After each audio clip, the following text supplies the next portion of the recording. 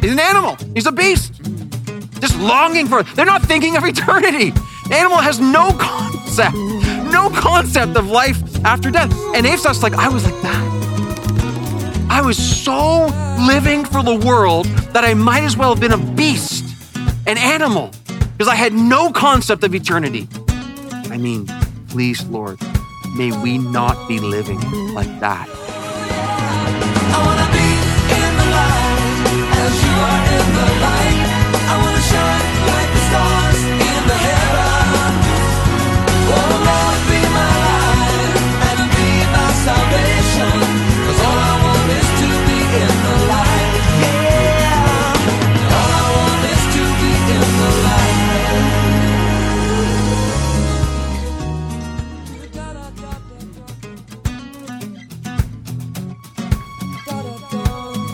Hi, and welcome to Live in the Light, featuring the teaching ministry of Robbie Simons. We'll hear from him in just a moment, but let me take this opportunity first to thank you, our listeners, for joining us. Hearing how God has been transforming your thoughts and your lives through this ministry is honestly so encouraging to us.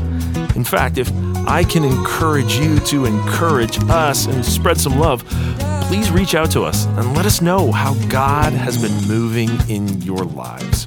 We'd love to hear from you. You can do that through our website at liveinthelight.ca or even with a phone at 1-800-22-LIGHT. Now, for today's message, we're talking specifically about discernment. I haven't met a single person yet who says they don't want discernment. They don't say, I'm full on wisdom, I'm full on discernment. Is that true? Of course. Well, everyone wants more discernment, especially these days. But the truth is, so few take the steps to get discernment. What do I mean by that? Well, how do we change things? Pastor Robbie helps explain more from Psalm 73 and today's message, Desperately in Need of Discernment. They go from selfishness to the love of Christ and blessing others. Their entire life changes from totally living for self to totally living for Christ. It is one of the most beautiful things you could ever see. And you know what I'm talking about. It's the greatest thing. You're watching what only God can do. The fruit of the gospel of a renewed mind and living for the things that truly last, the things of Jesus Christ. And let's remember here what Asaph's telling us in really sobering terms is that verse 20, actually, if you look at verse 20, like a dream when one awakes, O Lord, you rouse yourself, you despise them as phantoms. So a life of worldliness is a dream that is soon to be awakened. And when they awake, they will realize it's actually an eternal nightmare. Asaph says, man, worldly prosperity, it's a sham. It's a sham. Don't believe it. It's pretense. If you want some further cross-references in this regard, let's go to the New Testament for a few verses, some verses we know. Mark 8, for what does it profit a man, Jesus says, to gain the whole world and yet forfeit his soul? Isn't that, it's such a good word, isn't it? I've always loved this verse. Like Jesus just says it in a sentence. You get the whole world, yet you forfeit your soul. Was it worth it? Was it worth it? The answer is no. Let's go to the next slide. Luke 12, but God said to him, fool, this night your soul is required of you because you built all these big barns. But the thing is that the things you've prepared, whose will they be? God's calling these people a fool. So is the one who lays up treasure for himself and is not rich towards God. A couple of verses from James. Let's go to James chapter 1. These verses are penetrating. For the sun rises with its scorching heat and withers the grass.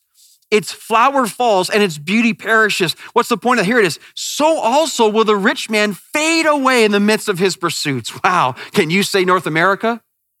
I mean, honestly, just look at how clear the word, as the grass goes up and then it fades and withers, whatever, the whole point. So is the rich man. He will fade away in the midst of his or her pursuits. And then this last verse here from James chapter 5. When was the last time you read this verse? Like, this is the New Testament. Look what it says here. Come now, you rich, weep and howl for the miseries that are coming upon you. Your riches have rotted and your garments are moth-eaten. Your gold and silver have corroded and their corrosion will be evidence against you and will eat your flesh like fire. Wait, time. That's in the New Testament? Yes. Yes. I mean, you can look it up yourself. Make sure I'm not making it up. Look at what it's saying. Your silver and gold have corroded, and their corrosion will be evidence against you and will eat your flesh like fire.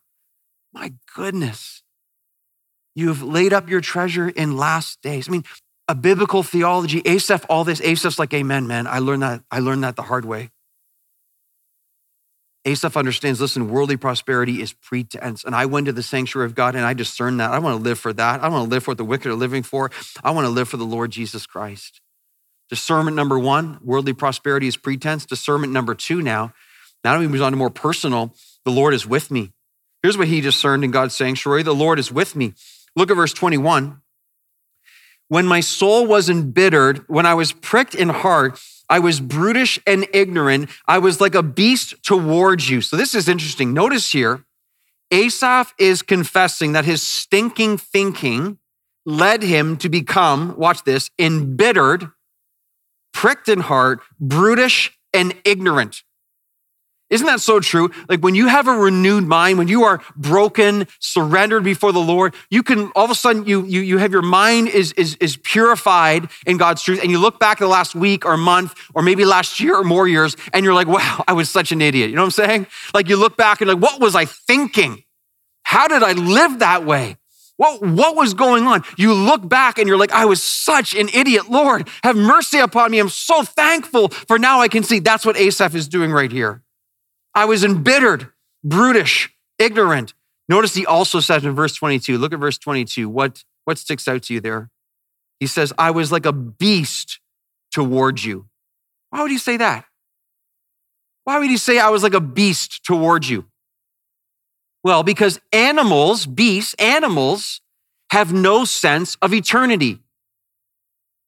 I mean, have you seen the squirrels outside? Have you seen the different forms of, bird lovers? They are simply living from one meal to the next, okay? No offense to all the dog lovers in the house, all right? Dog lovers, that's great. Cats, whatever. But if you notice like how hungry the dog is for the next meal, he'll do anything. Sit, roll down, roll over, all that kind of stuff. Or just give him the next, just famished, sits at the table, wants to beg, wants the meal. All he's thinking about is the next meal. Yeah, you can have fun, man's best friend, all that kind of stuff. But at the end of the day, he's living for the next meal. And in some ways you can't. He's an animal. He's a beast. Just longing for it. They're not thinking of eternity. The animal has no concept of life after death. And Asaph's like, I was like that. I was so living for the world that I might as well have been a beast, an animal, because I had no concept of eternity. I mean, please, Lord, may we not be living like that. But many, many, many humans are. They simply live for the next moment of pleasure, satisfaction, temporal fulfillment, food, whatever it might be, with no understanding of eternity and what's coming. That is the opposite of wisdom. But now with clear thinking, listen to what he says. Verse 23, nevertheless, even though I was like this, even though I was like an animal before you, I am continually with you, God. You hold my right hand, you guide me with your counsel, and afterward you will receive me to glory. What is happening here? He is describing in New Testament terms our union with Christ. He says, I am continually with you, God. Why? Because you hold my hand, because you are with me. 3 things he says there. He says, you hold my hand, you guide me with your counsel, you will receive me into glory. So church right now, everyone at home, listen up so carefully here. Glean some discernment right now. Gather some gospel wisdom because of the gospel. Because we are children of God by Jesus Christ. Here's what we know. Before the foundations, if you're alive in Jesus Christ right now, if you are genuinely alive in Jesus Christ, think about this. The Lord chose you before the foundations of the world. He called you with his gospel. He regenerated you by his Holy Spirit. He converted you with the message of Jesus Christ. He justified you in his sight. He adopted you into his family. He's sanctifying you currently into the image of his son. And one day soon you will be glorified when he personally receives you into glory for all of eternity. Some of you say right now, man, I wish he would remind me of the stuff. He is right now. He's reminding you of this right now, the truth of why we live. Consider what Asaph's saying. You hold my hand, you guide me with counsel, and you will receive me into glory. Consider his purpose, his power, his perspective, his passion, his purity of mind that this brings. Power, the power of understanding why we live. The songs we sing, the hymns we sing sometimes. This is a verse that makes so much sense here right now that we can apply right now in this moment of this passage. Jesus, what a friend for sinners. Jesus, I do now receive him. More than all in him I find. Because he has granted me forgiveness. And then we love this line right here. And therefore, this is Asaph's like, I am his and he is mine. Like just because of the gospel, I received the gift of eternal life through forgiveness of sins. All that I want and need is found in Jesus Christ. I am forgiven eternally. I am the Lord's and the Lord is mine. I am the Lord's and the Lord is mine. How awesome is that? That child's excited about that truth right there. That's so good. And we need to be excited about that truth so much as well. Let me ask you this right now too, okay? Let me ask you this. All genuine Christ followers in the house today, all watching, all genuine Christ followers right now, okay? With this truth, the Lord holds my hand. I am with him forever. I am his, he is mine, okay? Fear is the order of our day. Fear is running our society. Fear. Christ follower. What are you afraid of? I want to ask you that again. As a follower of Jesus Christ, fear is running our day. Christ follower, tell me, what is it that you are afraid of? You say, well, at the end of the day, Robbie, I'm afraid of death. Why? Why? Why are you so afraid of death? I'm not trying to be sarcastic. I'm not trying to be smart. Honestly, what is it that we are afraid of? Why are we afraid? Why are we afraid of death when death has no hold on us and no victory? Death, where is your sting? In fact, when I die, I start to live. I understand we struggle. I understand we have good days and bad days. I'm not belittling that in the least. I just want us to get our theology in light of what we say we believe. What are we ultimately afraid of? Because fear is running our day. Fear cannot run the Christ follower. Decisions are being made en masse right now based on fear. The reason we are all wearing masks right now in this place, the largest reason for that is fear. Please, no emails on masks. Please, okay? Just listen to what I'm trying to say. I want to think behind what's happening. The understanding of the reasons we're doing the things that we are doing, right?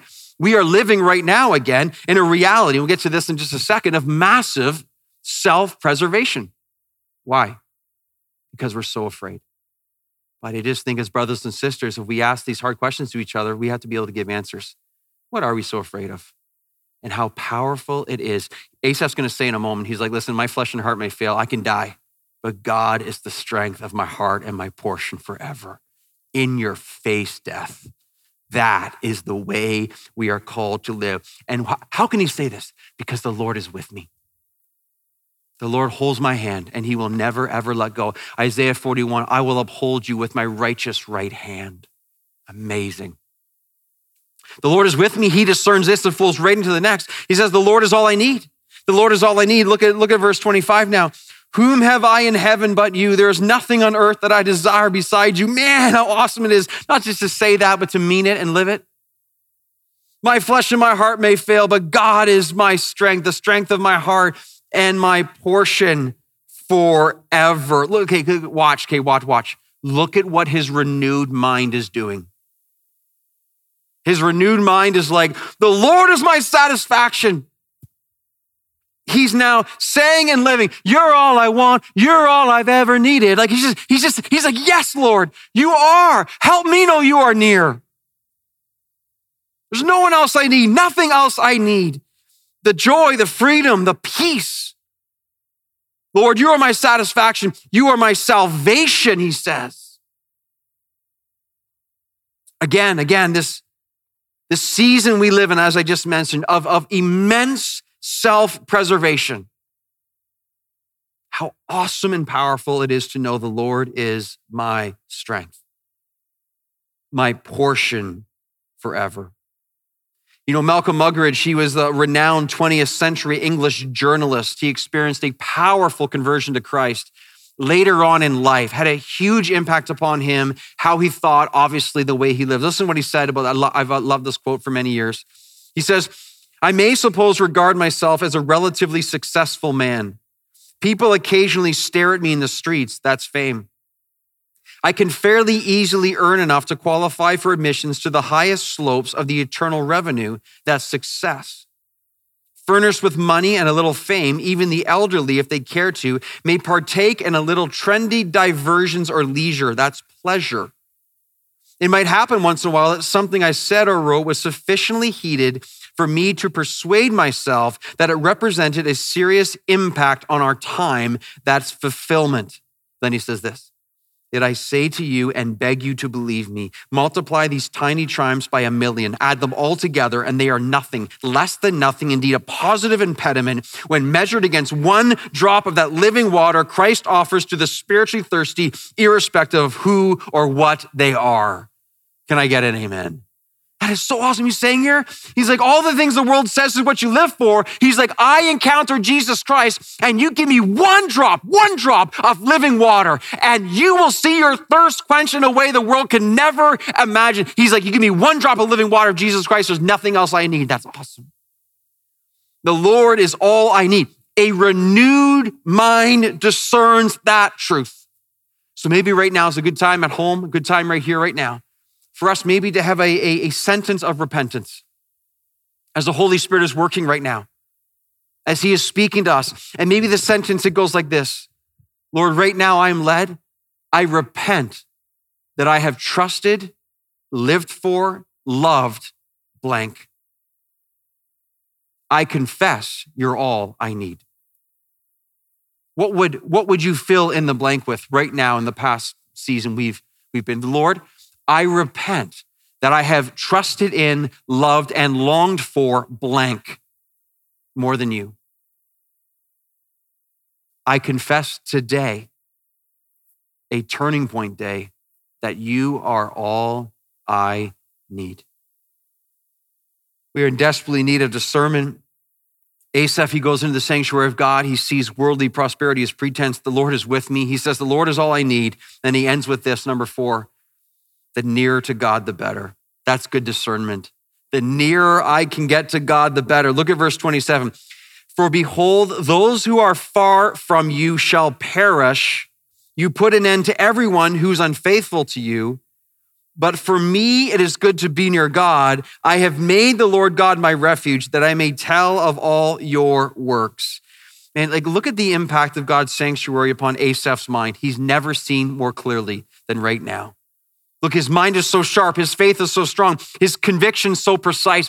Pray for this for your life, church. Loved ones, pray for this, that we would have the same conviction and faith and minds that are so renewed. Notice his concluding contrast here. Notice ultimately in life, it comes down to two groups of people. Can you see it there in verse 27, 28? All of life comes down to two groups of people. What are they? Verse 27, those who are far off from God. Verse 28, those who are near to God. All of life comes down to two categories and two groups of people. Those who are far from God, they will die, they will perish.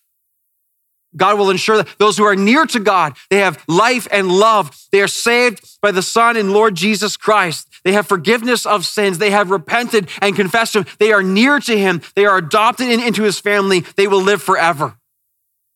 We say it again, man. Who needs to hear this right now? There are two categories. Think about it. All of our lives comes down to two categories. All the things, all the work, all the time, all the energy, all the family stuff, all the hobbies, all the pursuit, all the leisure, all the desires, all the gadgets, all the technology, all the social media, all that we do in life. It all comes down to one of two categories of people that we reside in. Am I far from God, rejecting Him, or am I near to God, believing in His Son, Jesus Christ, that I might be saved? Isn't that humbling? Everything we do in the end, all that really matters, for God, against God. One of the things, and I'm praying that in days and weeks to come, we'll be able to really bring some more education and insight into this society right now that we are currently living in. There are new secular religions on the rise with tremendous persuasion and cultural pressure. Like really are religions. One of the ones I think about is this new religion of a woke culture, strongly wrapped in identity politics. It is a religion.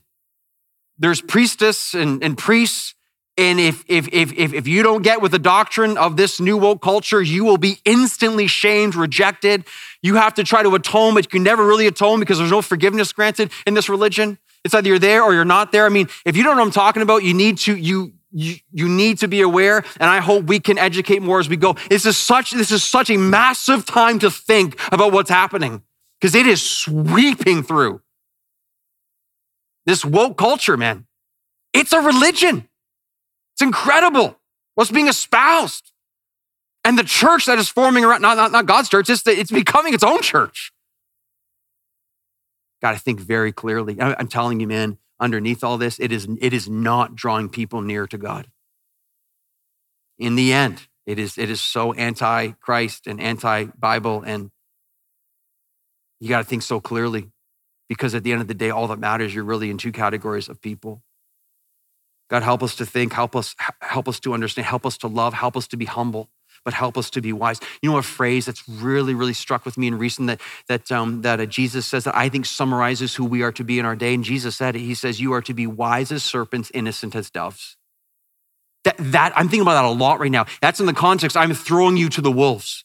So be wise as serpents. Maybe we'll do a sermon on that at some point. And be innocent as doves. Brilliant what Jesus says.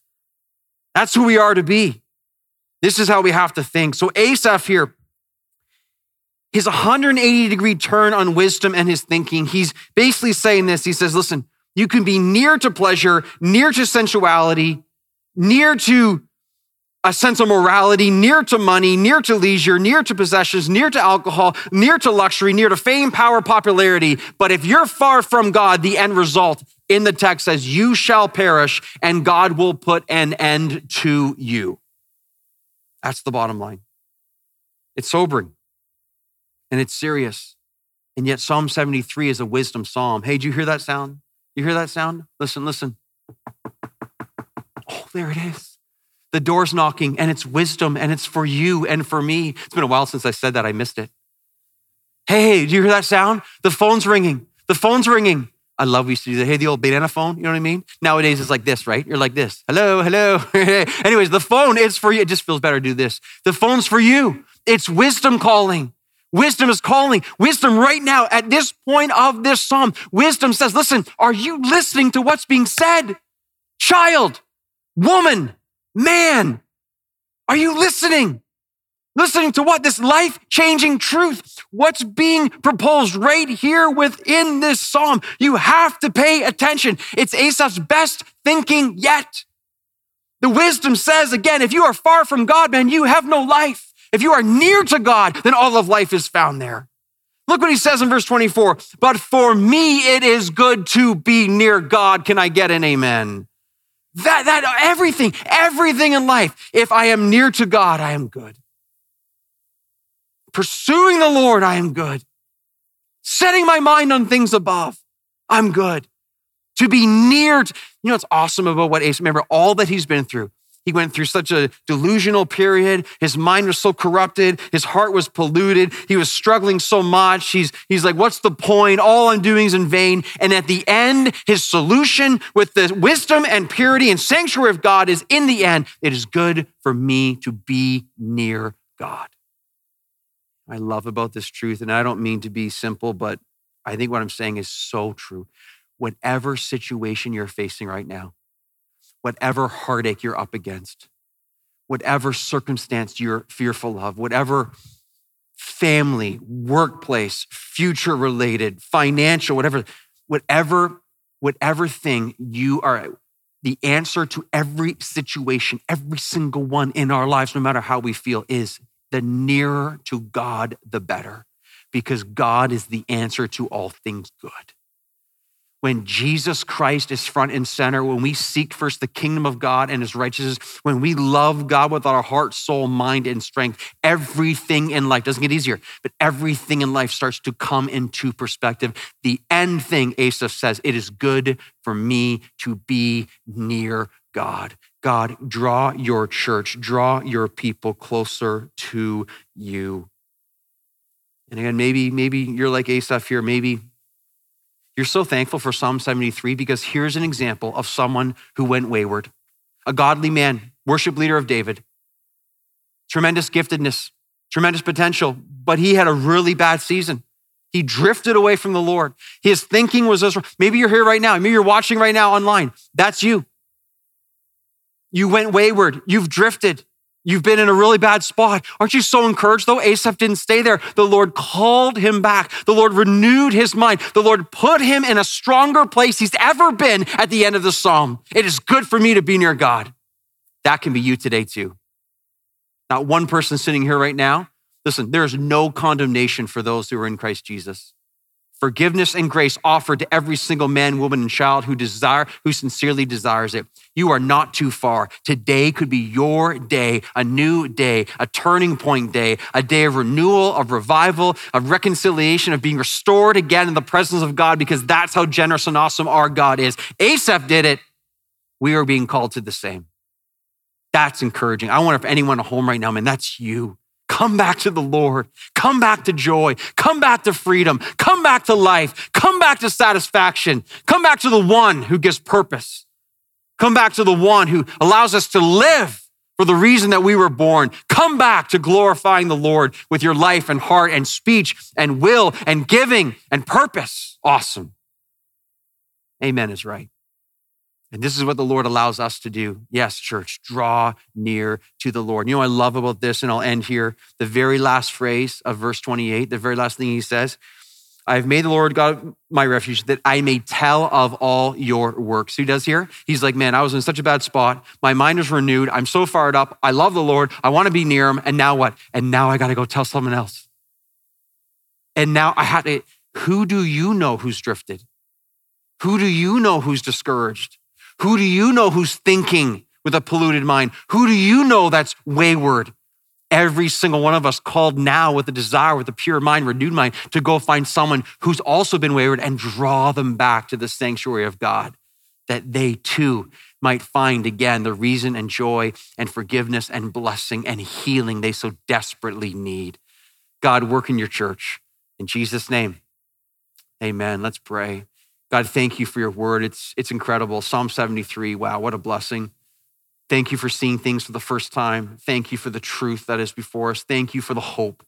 Thank you for examples like Asaph who messed up because we mess up, Lord, who went wayward because we go wayward, who was thinking improperly because we think improperly. And yet, thank you, Lord, that wasn't his final destination. Thank you for the hope here. His mind renewed, his heart strong, his affections great, his giftedness, Lord, used, his love for others so clear. That's so encouraging. And so I pray you will be using this time in our church in this strange season, calling people back to you, granting us a wisdom we've never had before, allowing us to think and see and to know the presence of the Lord within our lives. Yes, Lord, maybe so. We pray this together in Jesus' name. Amen. You're listening to Live in the Light with Robbie Simons.